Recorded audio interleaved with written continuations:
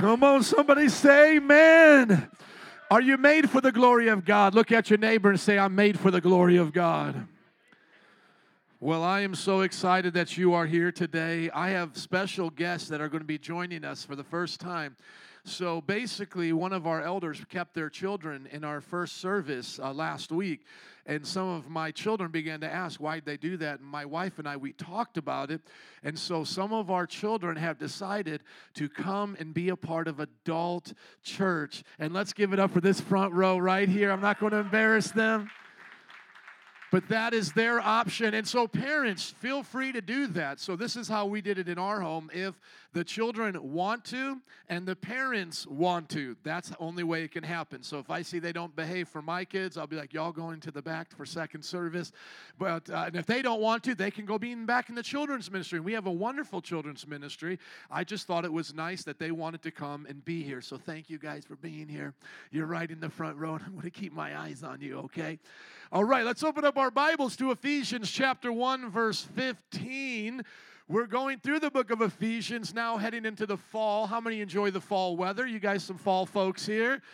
You know what? I do enjoy the fall. It's not as hot as the summer, but as long as, the leaves don't fall off too much, I'm liking the fall. But once all the leaves come off and then the trees get barren, I know winter's coming. But how many just love winter? You get excited about winter, like 4 of you. Okay. So the rest of us, we're all kind of feeling the same thing. It's like a bittersweet feeling. Like you're glad it's not so hot. You can be out in the evenings. I was out last night with my kids. It's really easy. But when you start seeing more of the leaves fall off, then a little tear comes down my eye. But I will ride my bike, Lord willing, all winter long, like I did last winter. I'm creative. I find new bike trails. I'll ride on the streets. Pray for me because I almost get killed quite often. And I know you guys know that here because in Chicago, man, I actually stopped riding my bike on the streets because I almost got killed so often. Like I want to meet Jesus, but not that way. Amen? So anybody here, and I know some like Jackie, ride their bikes in the streets of Chicago. God be with you. Godspeed. We are praying for you. But enjoy the weather while you can. Go to these life groups. Get out and make friends, okay? Today's message is enlightened to our inheritance. Last week we talked about enlightened to our what? Hope. Somebody say hope. So we talked about enlightened to hope. Today we're going to talk about being enlightened to our inheritance. We're in the book of Ephesians. It's a wonderful book. I am still disciplining myself to read it or listen to it entirely every single week. I hope that you're doing the same. Let's look at this verse 15. Paul is praying here. For this reason, ever since I heard about your faith in the Lord Jesus and your love for all God's people, I have not stopped giving thanks for you, remembering you in my prayers. This is what we're learning, Paul's prayer. He starts off thanking God for them because they have faith in Jesus and they love people. How many have faith in Jesus? How many love people? You're the best. Come on. Verse 17, I keep asking. This is what his continual prayer was. This is my continual prayer for you, that the God of our Lord Jesus Christ, the glorious Father, may give you the spirit of wisdom and revelation so that you may know him better. So I'm praying today that you would know God better. I pray that through life's tragedies, you would know God better. All my friends in Texas would know God better. All my friends and family in Florida right now. My family's in Ocala, kind of in the center part of Florida, and some of them are watching us today for one of our 2 services. But listen, I pray that people get to know God better through tragedies. If you're going through a hardship today, I pray you get to know God better. And then I pray through your ups and through your victories and through your mountaintops that you get to know God better. I pray that through your promotions and your raises and your health and your family, you get to know God better. So through your ups and through your downs, I pray that you know God. Can I hear an amen? And it comes by the Holy Spirit. It comes with wisdom and revelation. And wisdom is the knowledge of God with proper application. And revelation is that which is coming to light, that which is being revealed. And it comes by the Spirit. And so we once were blind, but now we see. So you're not going to find God in a laboratory. You're not going to find him with a microscope or a telescope. You're going to find him in the eyes of your heart. You're going to find him by the Holy Spirit talking to your spirit, and that's why we're in verse 18 to get today. Let's read it together. 1, 2, 3. I pray may be enlightened, in order that you may know the hope to which he has called you, the riches of his glorious inheritance in his holy people. Now, last week we talked about being enlightened to hope. Today we're talking about being enlightened to inheritance. And now I'll continue reading in verse 19. And his incomparably great power for us who believe. So 3 things God wants you to be enlightened to. And enlightened means to have that revelation become real in your heart. Like literally you can see it with the eyes of your heart. As truly as you can see me now and I can see you, as truly as you see all of God's beautiful creation, is as you should see him in your heart. And we're going to talk about that today, that the inheritance is glorious. Somebody say glorious. It is not just an inheritance. No. It is a glorious inheritance. As we learned today in our giving lesson, trust me, you would rather have heavenly wealth over worldly pleasures and worldly riches. Trust me, that is what you want. You want to make a trade today. Trade what you have for what God has. It is so sad, and I see this all the time with my children, and I know it happens in adults' lives. But when my children trade something temporary for what we as parents have that's more lasting. So, for example, I may say to my children, listen, today is going to be a great day. We're going to have treats. We're going to do fun things, behave in church. And they may be tempted in the children's room to disbehave in church, to laugh at a joke, to be silly, to run around the room. And that may last only about 30 to 60 seconds, that momentary pleasure with their friends. But you see, they have no idea. There may be a fall festival going on today in a nearby city that I want to take them to and spend hours and have them eat cotton candy, go on the rides and all those things, and they will miss it because I don't do socialism in my house. We do capitalism in my house. You have to earn that reward. Grace is the salvation. Grace is that you're already in the house and you have a bed, you have lights on and all of those things. But to be favored, you've got to be rewarded, and rewarded comes by your deeds. Are you listening? And there's been many a time we've gone to a festival with only 1 or 2 of my children, where I've gone rather, and I've left the rest home with Nancy because I don't play. And you see, they trade that temporary misbehaving, and they trade it, and they lose out on this longer blessing. And how often do we do it? We hold on to our lives. We think 80 years, it's so much. God, this is all I got. This money in the bank, this is all I got. You know, this is all I'm going to have. Or maybe single people get desperate and go, this is the only bay that I can get. I better go for it now while I'm young. I better go for this person now while I'm young. And then all of a sudden, what happens? You trade what God has for you. You trade the marriage and family that God has for you. You trade the career that He has for you. And then most importantly, the Bible says you could trade your soul for eternity.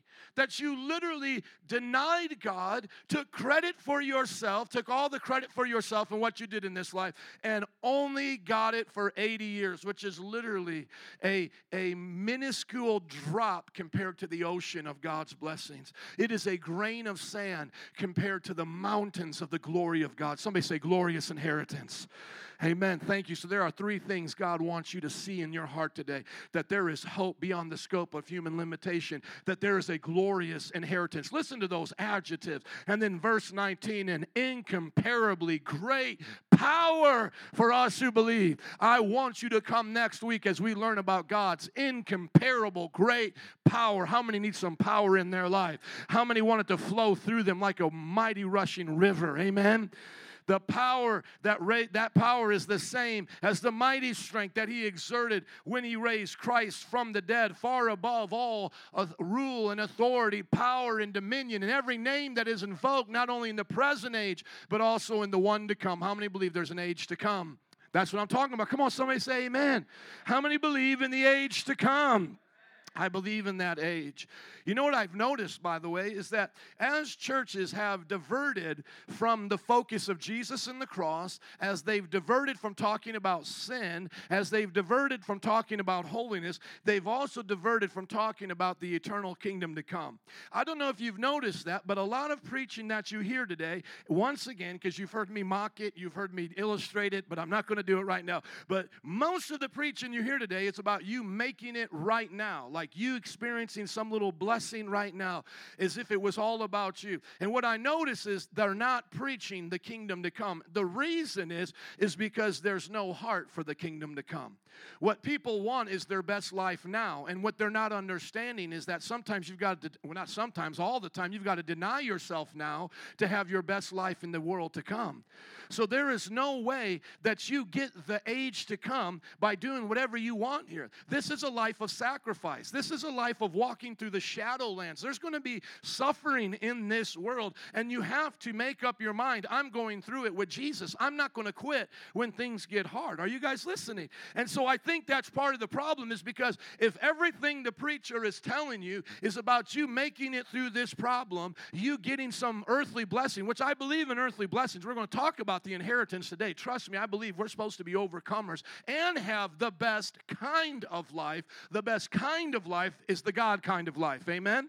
But my best life is not this one. It's in the age to come. Can I get a bigger amen? Okay, thank you. So now watch this. What I think, and it's even trickled down to some of the people in this church, is you think that if you're so heavenly minded, you'll be no earthly good. So, Pastor, what's really the point of me thinking about the age to come? I believe in it, but what's the point of it? I've got work to do here. But you don't understand. The more you are heavenly minded, the more you are earthly good. Let's look to our greatest example, Jesus. Somebody say Jesus. I'm not talking about any person you know on TV, sports, entertainment, or in the business world. I'm talking about the greatest world changer, history maker of all time. What's his name? Jesus. How heavenly minded was he?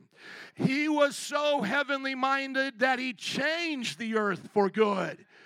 You're being told, don't be so heavenly minded that you're of no earthly good, but the truth is you need to be so heavenly minded that you change the earth for good. And we need to be able to see everything we do through the lens of heaven coming to earth. The good that we do for others on our job is a taste of heaven coming to earth. It doesn't matter if you're the baker, the candlestick maker, the janitor, or the CEO. If you're doing that job as unto the Lord, you are honoring Him, and you are showing the people around you what a taste of heaven looks like. The complainers, the backbiters, the greedy, the dishonest, they're continuing the system of the old age, the age that will be disappearing and destroyed when Jesus comes. You are supposed to be a taste of heaven to your family, to your community, on your job, in every situation that you're in, because you know that heaven's coming to earth through you. And that if it's coming to if it's heaven is coming to earth through you right now, what is it going to look like when it comes from Jesus in entirety across this planet? See, that's my greatest hope. And that's why today I don't get discouraged by the things of this world. Yes, hurricanes come and go, but there is a kingdom to come where the world will be at peace. Yes, my friends may come and go. Yes, church members may come and go. Money may come and go. Governments may come and go. But there's something about that name of Jesus. It lasts forever. And so that's where you start to anchor your soul. And I didn't get a chance to read it last week, but we talked about it, having an enlightenment to hope. But one of the scriptures of Hebrews says that hope is the anchor for your soul. And so is it any coincidence that since right around the 50s and 60s, when we took a moral shift in this nation particularly, away from the God of the Bible, took prayer out of schools, took prayer and the commandments out of our judgment and out of our, out of our courts and these things, was it any surprise to us that we began to see a spike in depression, a spike in anxiety, a spike in suicide, that all of these things started rushing towards the top and peaking? And even right now, we are on a 30-year high of suicide and depression and despair. Are you listening to me? It's because people don't have an anchor to the hope. Now, I know Christians may deal with these things, but remember, Christians have the answers. But the problem is the world has no hope. And they don't see that the reason is because they can't see heaven. They can't open their eyes and their spirit and see God's plan for them. And they certainly don't see heaven coming to earth. Somebody say, open up my eyes. Amen. We're going to talk about that. And look at verse 22. And God placed all things under His feet and appointed Him to be head over everything for the church, which is His body, the fullness of Him who fills everything in every way. Who fills everything in every way? What's His name? Jesus. Amen. Jesus. We're learning these 9 things through Paul's prayer. If you've missed the past lessons, go check them out on the app or the website. Today we're talking about being enlightened to God's glorious inheritance. Next week, God's power, the name above every name, how he fills the church, and then how he's the head of the church and how he fills everything in every way. Look at these definitions because I want to get into the practical applications of these today quickly. The eyes of your heart are your imagination and your internal thought life. So let's just experiment right now with the eyes of our heart. Let's close our eyes.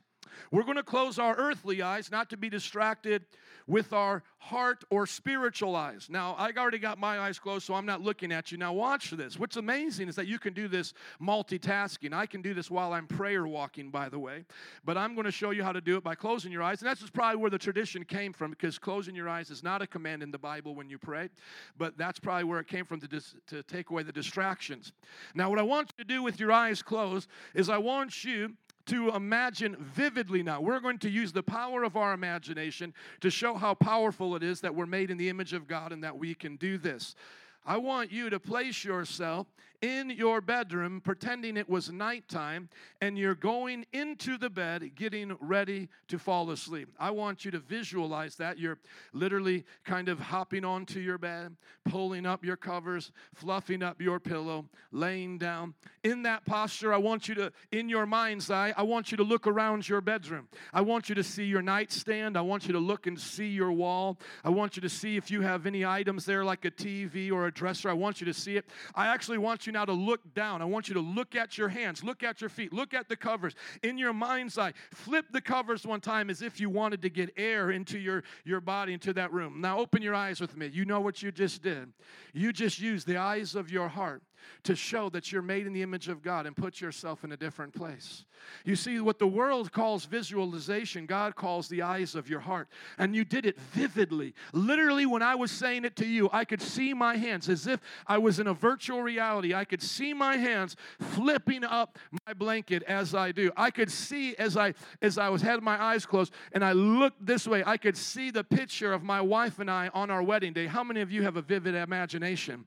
How many could see those things? Only 4 of you. Okay, I'm going to preach to the 4 today. Listen to me. You have a vivid imagination, and the reason why you do is because the internal thought life was meant to glorify God. You were meant to use your internal thought life to glorify God. I'm going to say it one more time. You were meant to do what I just did there as an experiment, that it's working. You were meant to do that for the glory of God. That is how you are to see your family 20 years from now. And I don't have time to do these things, but that's what fathers and mothers need to do when they pray. You need to close your eyes and say, Lord, what do my children look like 20 years from now? Lord, show me as a grandpa around the table at Christmas. Give me an idea of what Bethany will look like, what Hannah will look like, what they'll look like in their 30s. Let me see their children running around in my room. Now, once again, I don't call this a vision or a dream. This is simply just you using your imagination. This is the gift of God that He's given us. This is something that animals cannot do. We freely do this as a way of communicating with ourselves. This is internal dialogue. It is the eyes of your heart, and God wants it focused on Him. The problem is what most of us do, sadly, is only use our imagination for those things that terrify us. We hear about the hurricane, and all of a sudden we wonder if there's a tornado coming now towards our way. And we start to visualize it. Or we hear about somebody getting abducted. Parents, I hear this all the time. We hear about somebody getting abducted in Chicago, and then all of a sudden it just runs through our mind. My child's going to the bus. Somebody pulls them in and then starts decapitating them. And we will imagine that, and it brings fear and terror into our heart. You see, what happened was at some point we took childlike faith, childlike wonder, and we turned that into silliness and make-believe, but we called worry and fear maturity. You've traded your imagination for the things of this world, and God is saying, I want your imagination back. I want your childlike wonder back. As a matter of fact, what you were just reading in Ephesians is poetic language meant to engage your imagination. Let's go back and look at it and see if it has. And I don't mean this as an insult, but I want it to be a correction, maybe a rebuke for some, but a correction. Because if your imagination is not being provoked in this passage, you are reading it lazily. You are reading it as a lazy reader. Because you should have your imagination provoked more than if you were reading C.S. Lewis or Lord of the Rings or Harry Potter. Listen to what he says here. He says here, I pray that the eyes of your heart may be enlightened, that you may know the hope to which he's called you to. How many of you have stopped while you were reading that and just go, show it to me, Jesus. Show me the hope, God. And all of a sudden, he just blows your mind.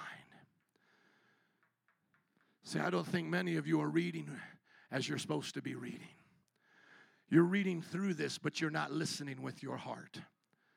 I'm taking my prayer walk, and I have my Bible in front of me, and oftentimes I'll stop at that part, and I'll say, Lord, what are you trying to get into my spirit right now? And he'll say, let me just take you there. Let me just take you there. And like I said, I will see grandchildren running around my family's living room. I will begin to see stadiums filled. And not just big things and big numbers, but I'll begin to see accomplishments. I'll begin to see that which I hoped for but really thought was too big of a deal. Maybe God forgot, and God says, no, it's still on my mind. Is it on your mind? See, the world calls it visualization. Oprah Winfrey calls it the secret. I call what they do demonic. But Bible says it's imagination and it belongs to him. And the problem is you think you're so mature that you don't need to be spiritual. But I'm telling you, it's your immaturity that keeps you from being spiritual. It is your immaturity that makes you think that that is all Paul is saying. Is just a 4-letter word called hope, and you just kind of think it's something cloudy and hazy. And what is hope? Well, it's I'll feel better in the future. No. He's not calling that hope, just you feeling better in the future. He's saying no matter what you go through, I'm with you. I'm in power through you. I'm flowing with you, flowing through you in power. And there's a glorious inheritance. I mean, how many of us just stop at those words and go, glorious inheritance? How about this? Incomparably great power. What about this? The power that he used when he raised Christ from the dead. How many of you have actually in your mind's eye imagined what it was like when Christ raised from the dead, pulled away the stone, walked out with angels as his squad? How many of you have seen him lifted up above every rule and authority? This is the language of imagination. Paul is saying, come on, go deeper. Paul is calling you, saying, go deeper. You got to go deeper. I see Jesus ascending like a rocket above the earth, looking down upon it and all the rulers of the land, and placing all things at his feet, literally the earth being my Jesus' footstool. And then when I hear this language, that he fills everything in every way, I just get the visual of what we would see like a hurricane. But instead of it being terrifying and destructive, it is powerful and it is loving. Just like Jesus' culture said, his love is like a hurricane, and I am the tree bending beneath his weight of mercy. I just see God flowing through the room and the atmosphere. Isn't that similar to what the picture we get in the book of Acts? The literal wind of God, the flames of fire on top of their head. This is the enlightenment that God is talking about, and he wants us to take it serious. The eyes of your heart or your imagination and your eternal thought life, do they belong to the God of the Bible or just to the lottery? Enlighten means to cause something to come to light and become clear. I wonder how many of us look at this world and can only see the darkness, or not see much through the darkness, rather, because all we see is the sin and the evil. But if we closed our eyes, we could see what God wants us to do in the land to bring about the good. How many more Martin Luther King Jr.'s is God trying to give dreams to today? But we're too occupied with the mundane that we can't close our eyes to dream a dream that motivates our life. How many inventive ideas is God trying to give through our imaginations, give through the process of praying and spending time in his word? But we are so immature, we call it childish. It's not childish to use your imagination. As a matter of fact, I would say today, if you're not using your imagination, you're probably one step away from living like an animal. You're just a creature of instinct. You wake up, you shower, you brush your teeth, you do your hair, you go to your job. You're just a machine. Dream. Close your eyes and see the purpose of life. And then open them and bring it about.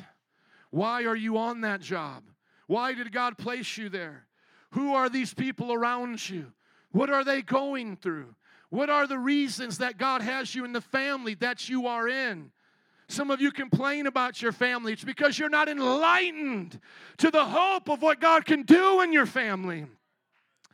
You only see your family as a burden. Oh, I wish I had a different kind of family. I understand some of you have been sinned against. God will judge the sinner. That is true. But maybe you are there to bring enlightenment and bring hope so that that sinner can go to heaven. Joyce Myers talks about how her father molested her day after day and how it was torture to her soul. But eventually she gave her heart to Jesus, and time went on and she forgave her dad. And long story short, she led her abusive, wicked, sinful dad to the Lord so that he might go to heaven and not to hell, because she became enlightened to the situation. We may not be able to change everything. I understand that, but we can change something. Our hopes and dreams can really make a difference in the world when they're infused with the power of God. Is not that what he said? He said it's the hope, it's the inheritance, and it comes from the same power that raised Christ from the dead. Is there anything more difficult than raising someone from the dead? So if Christ was raised from the dead, can God change Chicago? Can God change our schools? Can God change the homosexual community? Can God change Donald Trump? Can God change Hillary Clinton and our government? Come on. There is nothing impossible. So our God is saying, dream again. As a matter of fact, when the Holy Spirit came, he said he would give dreams and visions. Where do I think dreams and visions come from? They come from our hunger for the things of God. Now, yes, God can shake you up with a dream. Just unbeknownst to you, God can do it. And yes, he can come and give you a vision. But when you study the life of the prophets, they were seeking God in their heart, like Peter on top of that house when he saw the vision of the food spread out before him. He went there to pray. He went there to meditate, and God gave him a vision. It was Daniel and his consistency of 3 times a day praying that God gave him the visions that he saw. Are you listening? Some of you say you're waiting for God, but God is waiting for you in your prayer closet. You're saying, I'm waiting for God to speak. I'm waiting for him to speak through my imagination and my dreams. I'm waiting for God to give me a clear word. And God is saying, I'm waiting for you in your prayer closet.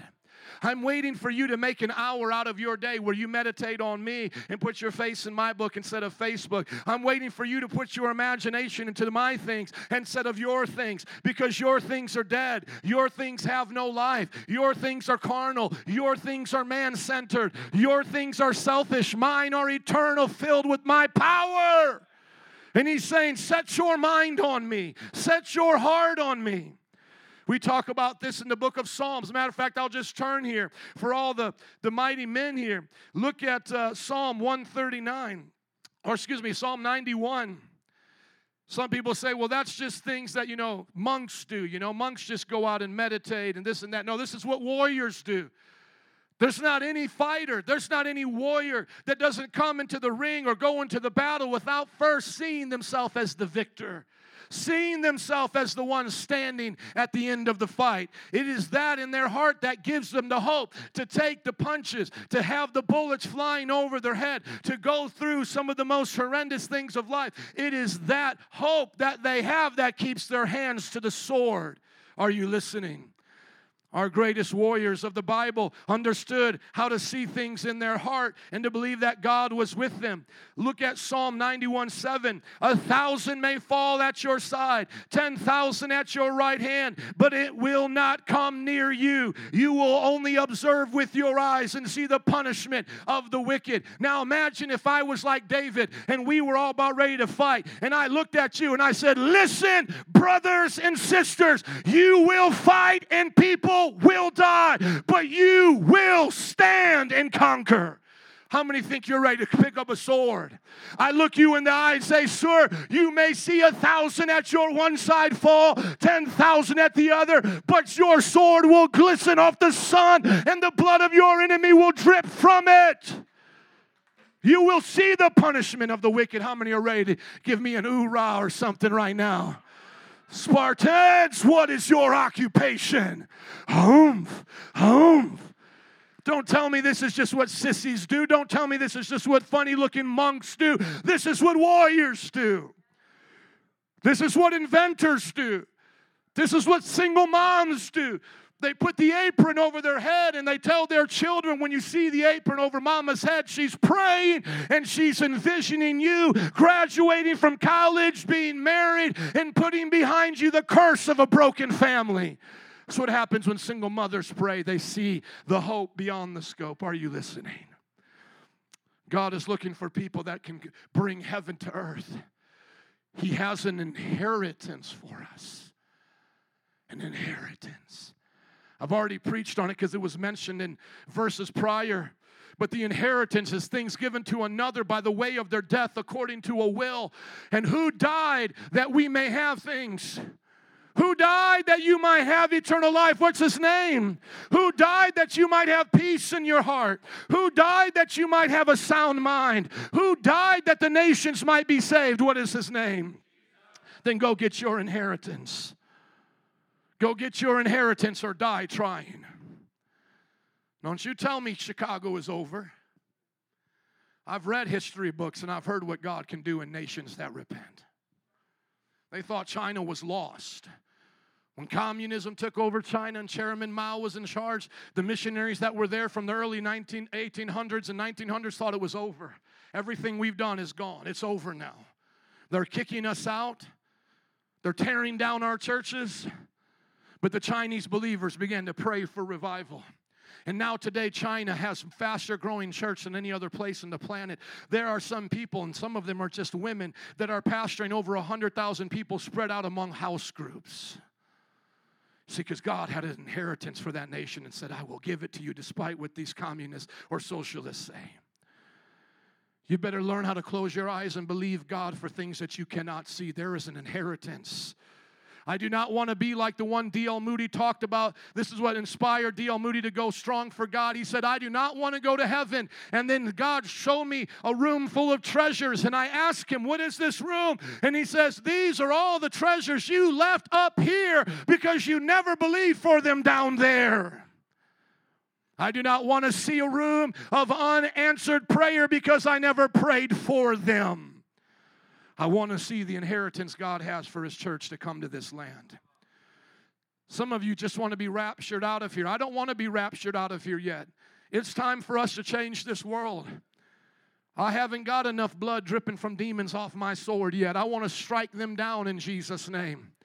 I want to strike down the spirit of homosexuality. I love the gay community, but I want to strike down that spirit that's over this nation. I want to strike down the spirit of corruption. I want to strike down the spirit of drug addiction. I want to strike down the spirit of violence. Is anybody listening to me? I just dare you to get ahead and read Ephesians chapter 6 about the armor of the Lord and tell me what your eyes see in your heart.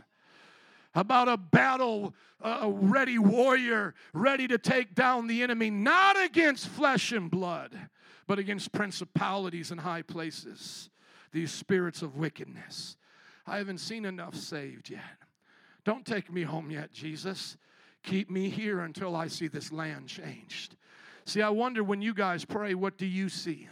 Some of you say, well, Pastor, I just pray, I don't see nothing. Well, that's why you're not seeing nothing in your life. Well, Pastor, I don't really ask God for much. I just ask him to do this and that, keep me safe. Well, that's why you don't have much. You have not because you ask not, and you receive not because you wait not. You and I must become the ones who knock on heaven's door and say, we're not leaving until this is answered. The Bible literally gives a parable to encourage us of that.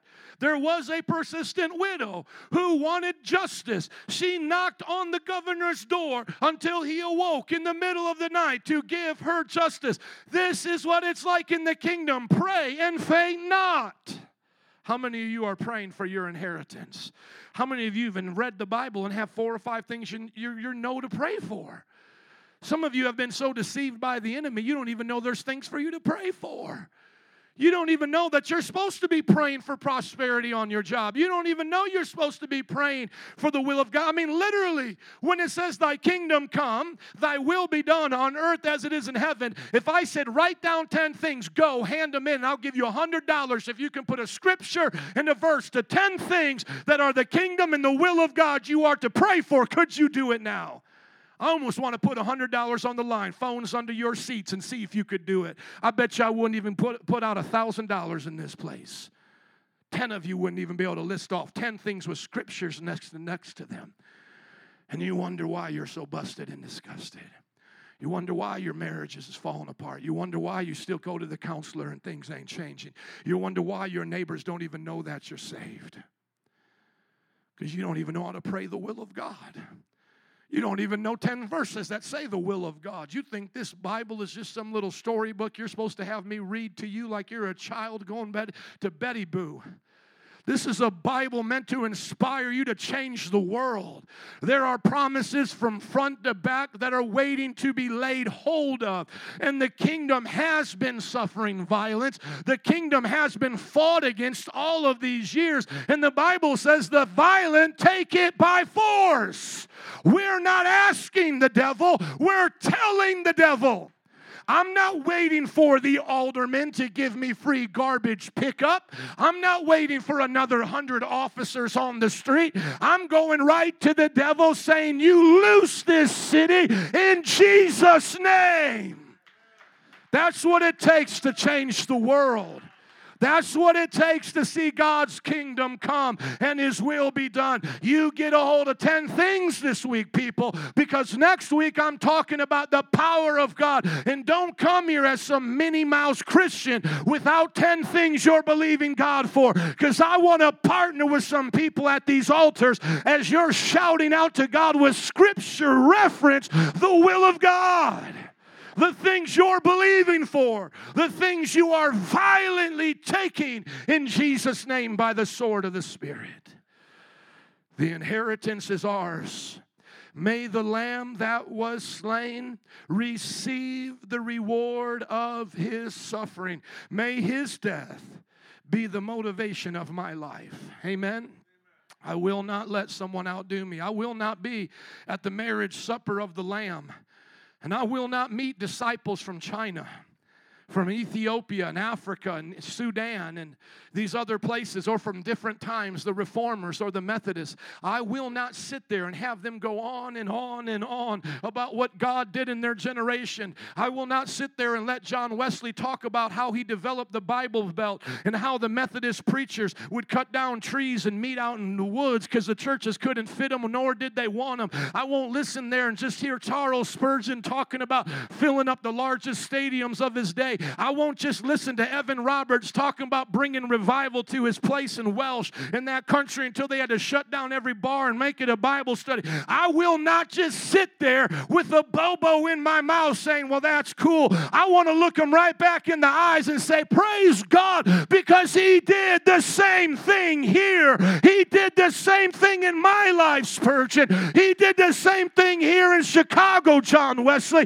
He did the same thing here, Evan Roberts, that He did in your generation. I will not let these saints' lives simply just be for me stories that we tell around the campfire. These will be the motivation of my heart. Therefore, seeing we're surrounded by such a great cloud of witnesses, let us lay aside every sin and weight that so easily besets us, and let us run with patience the race set before us, looking unto Jesus in the eyes of your heart, who for the joy set before Him endured the cross. Why did Jesus go to the cross? Because Jesus knew on the cross there was an inheritance The Bible says in Hebrews chapter 12 that the inheritance was the scope of his sight. He saw it in his heart. Hebrews chapter 12, look at it.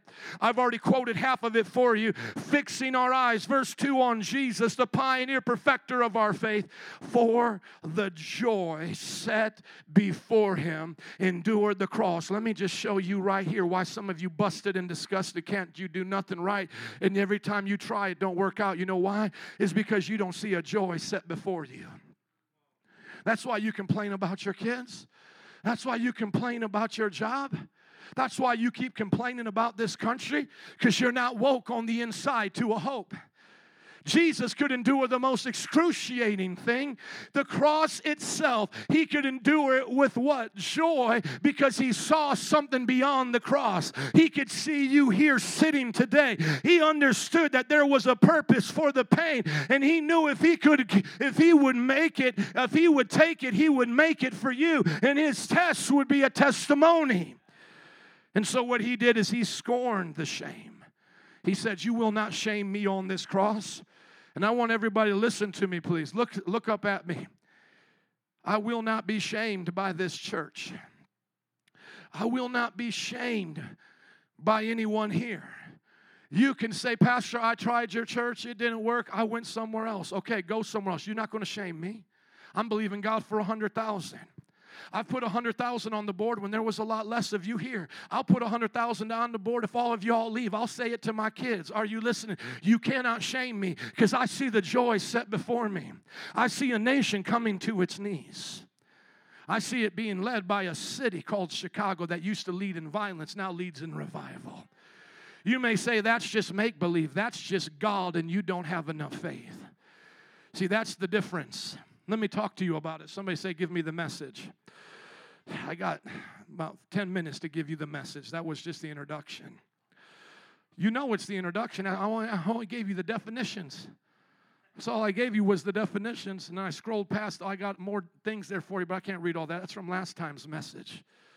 But here's what you got to remember from what we talked about last week. Number one is that you can change your brain by what you think. They have found out in real-time brain scanning that you literally change your brain by what you think. They are showing people that as they think, they change their brain. And so what they'll do, just in the areas where people need it the most, in mental illness or those who have mental anguish, depression, anxiety, etc., is they'll induce the anxiety with them, and what they'll do is they'll say, now look at what this is doing here. They have the little probes, whatever, on their brain, and then they'll have the monitor here, and they'll show them, look at this part of your brain, this lobe is lighting up, whatever. But then they'll say, do these practices, think about this, think about your family. We talked about this last week. Think about empathy, think about love. Excuse me, because that's a strong enough emotion to stop fear. What can stop fear is love. Not that you just stop saying to you don't stop fear by going, I'm going to stop being afraid. I'm going to stop being afraid. What you do is you divert your thought and your focus to something else. And so that's why we talked about with soldiers. We talked about this with police officers, those who are in high intense jobs. When they face these things, they have to revert back to their family. I'm doing this for my family. I'm going through this for my family. Okay? So anyway, they'll show them on the scan, this is what your brain is like when it's afraid. Here, let's interrupt it with a picture of your children, and they'll notice the scan, and on the scan, the activities start to go down over the places of fear, and then these other places will light up, and then they'll literally say to them, does that feel better? You feel better now? Okay, guess what? You can do that every day.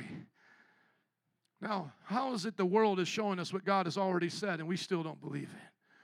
Bible says in Romans chapter 12 to renew your mind. It says to renew your mind. How did you think you were going to walk up into Christianity understanding everything when you only read the Bible like 2 verses? Hello?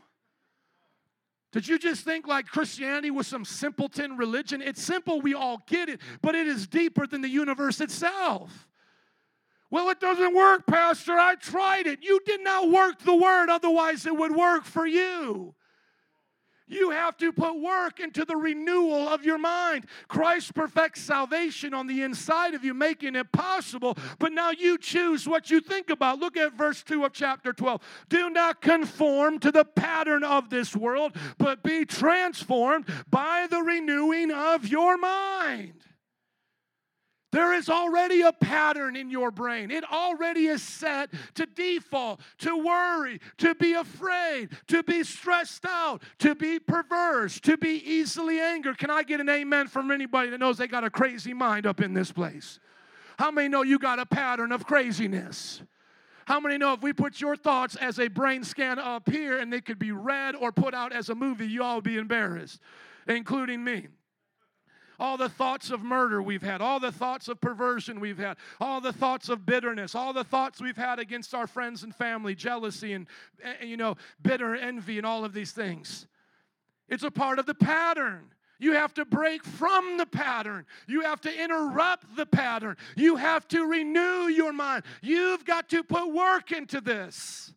There is a pattern that things are going this way in the country. There is a pattern that rap music is this way. There is a pattern that celebrities live this way. Sports stars are this way. How many see a pattern of this world? Okay? Go against that pattern. Renew your mind. Start activating the things of the Spirit. Understand first that the gospel changes your mind, changes the way you think about it, and then that you're not a brain. So you can actually, with your mind, change your brain. They're showing us that. The scans show us with your mind, you change your brain. Your soul contains your mind. And when your body dies, your brain goes in a grave, but your spirit lives on with your soul. Are you listening? You'll have memories, and you'll be able to talk to God and all of those things as a spiritual being. So that's what they're showing us on the scans. Here's my brain doing all types of crazy stuff, but when I tell my brain to do these things, it changes it. You can change the way you think about things. And just like not all bodies are the same, not all minds are the same, or not all souls are the same. My soul may be much different than your soul. I may not be tempted in the ways that you're tempted, but in my heart, I'm submitting it to God, and I'm letting my brain be changed by my mind. You may have your temptations, I have my temptations. You have your fears, I have my fears. You have your pattern, I have my pattern. But let us all submit it to God, count it as dead, deny ourselves, take up our cross, and follow Jesus. Come on, somebody. Can I hear an amen? Your words, thoughts, and imaginations are what's going to determine what you see in your heart today. You literally change your brain and set yourself free from spiritual oppression when you put your heart and mind on Jesus Christ. I've already preached a message on inheritance about all the things that have to do with you. Go back and listen to it. It's called Guaranteed Inheritance, where I talk about getting your mind right for your family, getting your mind right for your job, getting your mind right for all of that. What I want to talk today specifically about is something that's very important to Jesus. Here are those things, by the way, that I've talked about. You're blessed in the heavenly realms. You're holy and blameless. You're lovingly adopted. You're freely giving God's glorious grace. You're redeemed by His blood, forgiven from all sin, lavish with wisdom and understanding. You've been made known the mystery of God's will. God has chosen and purposed you for a plan, marked and sealed you by the Holy Spirit. Can I hear an amen? You can hear that whole message. I talked about all of those things. Later, what are we looking forward to in our inheritance? The bodily resurrection. As surely as Jesus raised from the dead, we're raising from the dead. And then we are going to rule and reign with Christ. This is not all there is. There is a world to come. You will be there, and I want you to be ruling and reigning with Christ, not being punished. Amen? But now I want to show you about something that I think a lot of us miss. And that is, the Bible says, ask of me and I will make the nations your what? So Jesus said, ask of me and I will make the nations your inheritance, the ends of the earth your possession. Specifically what's happening here is the Father is saying to the Son, Son, ask me and I'll make the nations your inheritance. And that prayer is answered from John 17 after Christ raised from the dead. Now the nations are His inheritance. But in Matthew 28, He now tells us to go into the nations. So now it's literally Jesus telling us to go get His inheritance and pray for what the Father gave Him to come to Him. Does everybody get that? Okay, some of you got it. You got to go back and take a look at that. But simply, we're praying forth the very prayer of Jesus. Jesus said, pray that there'll be laborers. Pray that the kingdom of God will come. Didn't Jesus teach us to pray that? He said, all authority in heaven and earth has been given to me. Therefore, go and make disciples. Come on. Now, what I want us to do is understand the greatest thing against us making disciples today. It is not the Cubs, but this is an illustration. The greatest thing against you and I making disciples today is us putting our hope in this world. Now, I want you to understand this. I have no problem against people playing sports. I have no problem. Many of these guys may be Christians. I don't have a problem with that. I'm just using this as an example. And today I almost wore my Cubs shirt, so I don't have a problem with sports. I'm not a legalist. A legalist is somebody who puts laws in the Bible, laws upon people that are not in the Bible. But I want you to get this illustration. Don't miss it because you got offended. Hear what I'm saying to you. The one thing that will keep you from seeing your inheritance come and to see God's kingdom come through your life is if you're distracted by stuff like this.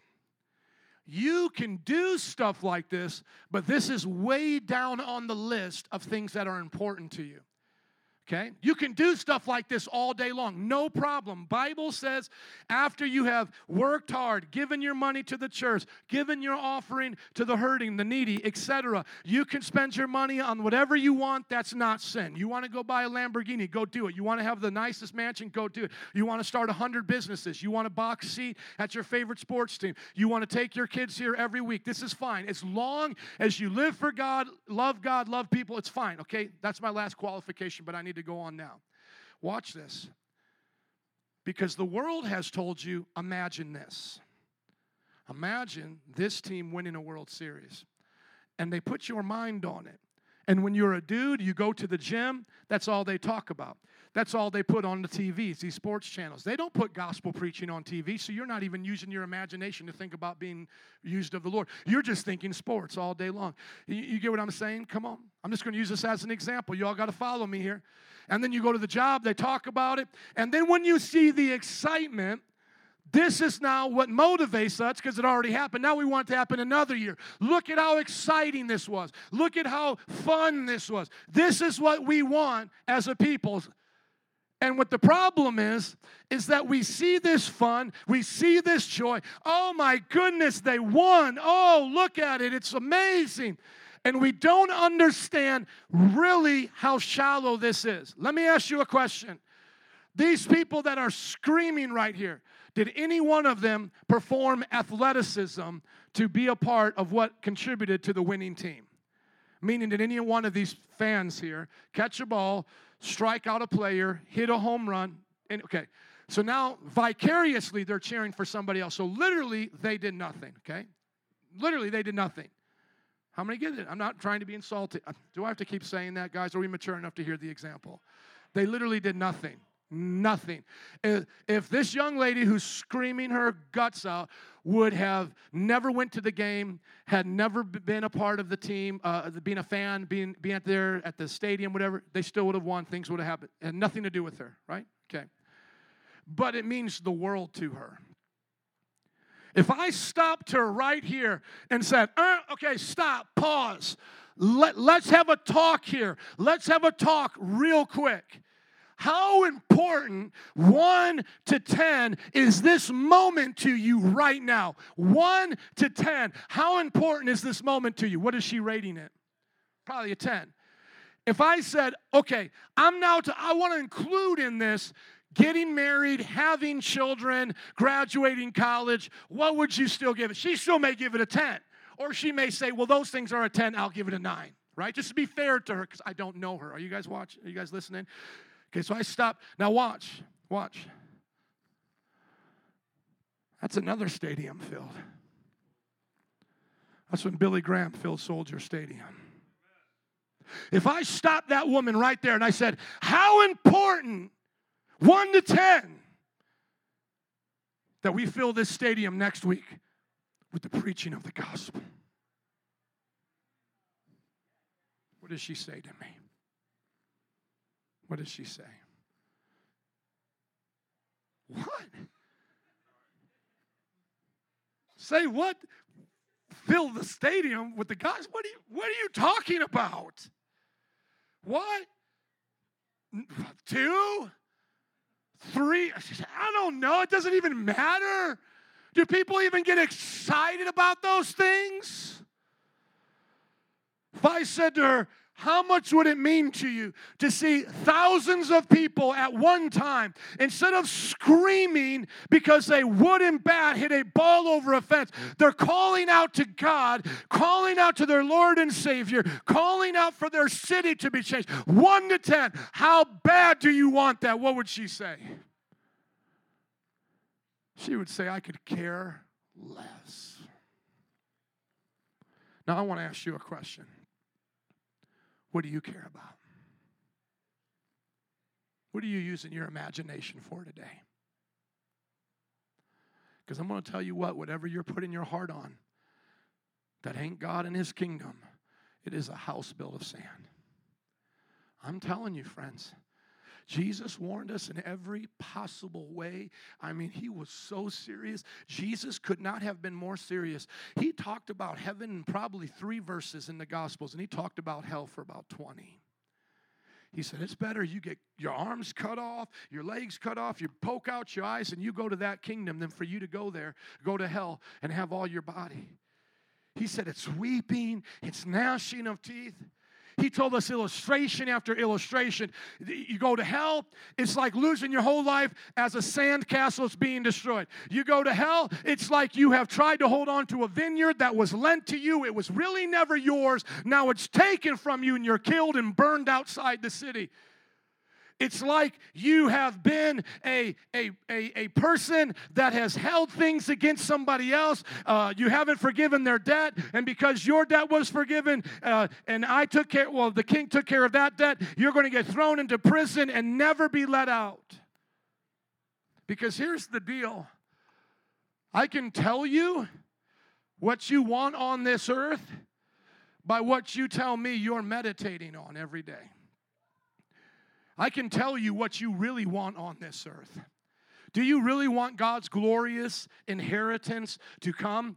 Because the first important thing of seeking first the kingdom of God and His righteousness is for you wanting souls to be saved. So you work your job in the mindset, souls are getting saved. You go to your family, souls are getting saved. Your community, souls are getting saved. Because if you think somehow this is less important than this, and by the way, the reason why I have to have Filipinos here is because this is not even happening here. So I had to grab a picture from another country experiencing revival and put it over here. Because I don't even have 1,000 Chicagoans over here getting saved. And I challenge any one of you to show me the last time there was 1,000 people at one time getting saved in Chicago. Hasn't happened since I've been here, 12 years. Didn't happen at the Joel Osteen thing. Doesn't happen very much, my friends, anymore. Maybe Reinhard Bonnke when he came, but are you listening to me? I don't have pictures of it. Nobody cares. Nobody puts it up. Nobody celebrates. This is what church people do. And yet this is the entire hope of the nation.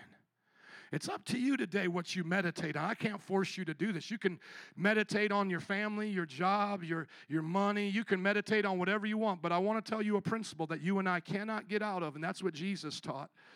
Band, would you come, please? Listen to this principle, and I want you to get it deep in your heart today. Matthew 6:21, Jesus said this.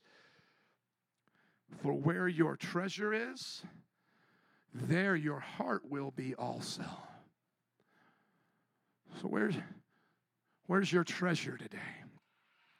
When you close your eyes, what do you see and hear? See what we told our kids, everybody look up at me, here we go, closing now. What we told our kids is I just want you happy. I just want you happy. I just want you to grow up, want you to be happy. Well, Mom, I know I'm a girl, but I'll be happy as a boy. What do you say then when happiness was your God?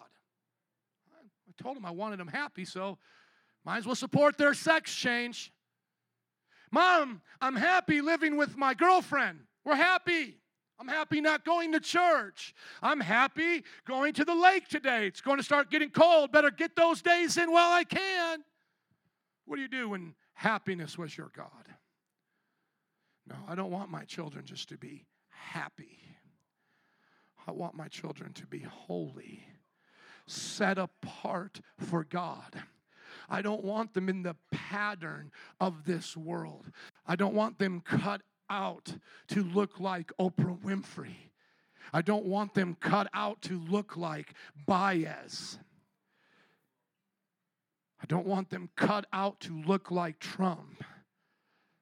Hillary Clinton. Always got to throw both of them in because somehow y'all think one is better than the other. Are you all listening?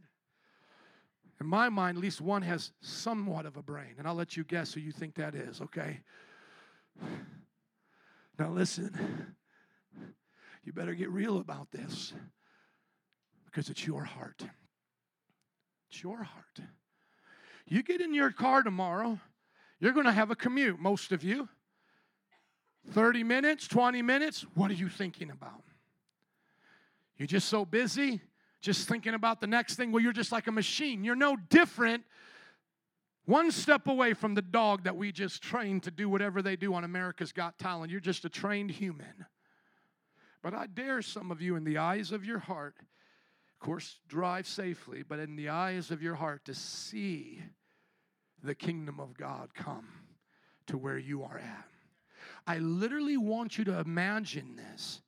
Just like how when we were kids, they used to have these transparency slides and say you were in science class in biology, and it would start off with like the outline of a human, and then they would put the skeletal system, and then on top of that with the transparency, they would put on the organs and the nerves. Does anybody know what I'm talking about? Okay, and then if you take things away, it reveals, takes away the other things. But listen, I think some of you are looking with the wrong transparency. You have the wrong worldview. I want you to put on the glasses of heaven today. I want you to see the world through His eyes. I want you to believe what He said can happen will happen. This week, go find 10 things in the Bible that you will hold on to. And for the joy set before you, you will despise the shame of this world. It doesn't matter what happens, you will hold on to those things. Because it's God's will for your life. Amen. Would you stand up and give it up for Jesus today? Come on. Amen. Altar workers, would you come? Let's use our imagination one more time before we go as we pray. But this time, let's use it for the kingdom of God. Use your imagination. Where can you go this week and bring forth the kingdom of God?